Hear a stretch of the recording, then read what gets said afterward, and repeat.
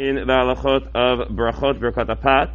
Another one of the more controversial, complicated psakim. Hasfaradim ubnei edot hamizrach nogim levarech al hamatzah lachar haPesach borei minei mezonot ulacharei al hamechiyah.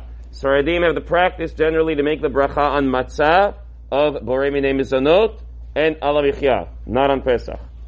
V'yesh lamin hagam zeh al ma lismoch. It makes a lot of sense because if you look in the criteria of the Shulchan Aruch, crackers, things that crack, get a mezonot.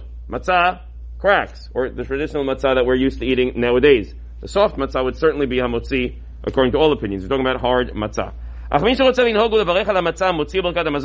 However, somebody wants to say hamotzi and berkat hamazon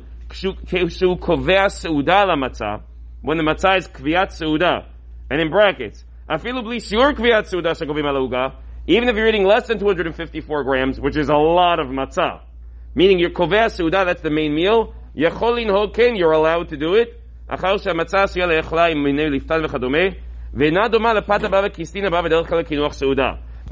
similar to the idea of bread, which is meant to be like a main thing. It's not meant to be a side course.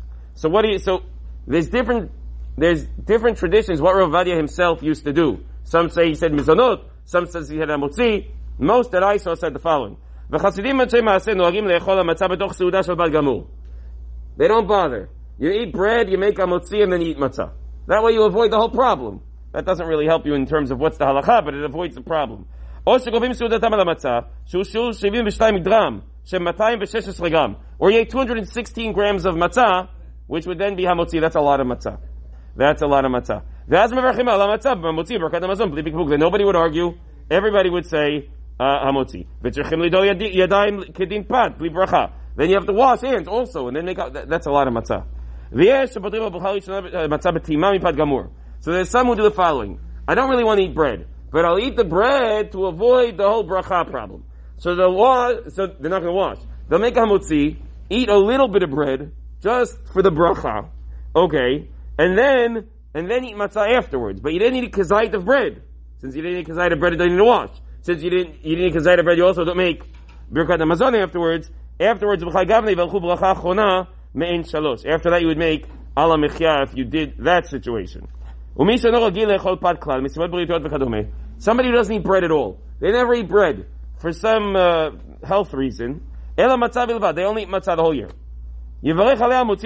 So for them, it's as if bread doesn't exist. For them, the matzah is the ikar seuda, then they will make hamotzi.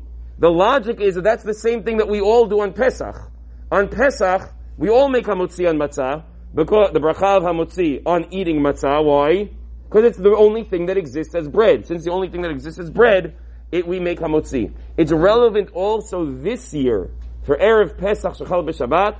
On Erev Pesach, which is going to be on Shabbat, what do you do for the Seudot? We have plenty of time to talk about it. One way to do it is matzah mevushelet, which will get a bracha of hamotzi for sure in that situation based on the same logic. Be'ezrat Hashem, as it approaches, we'll discuss at length.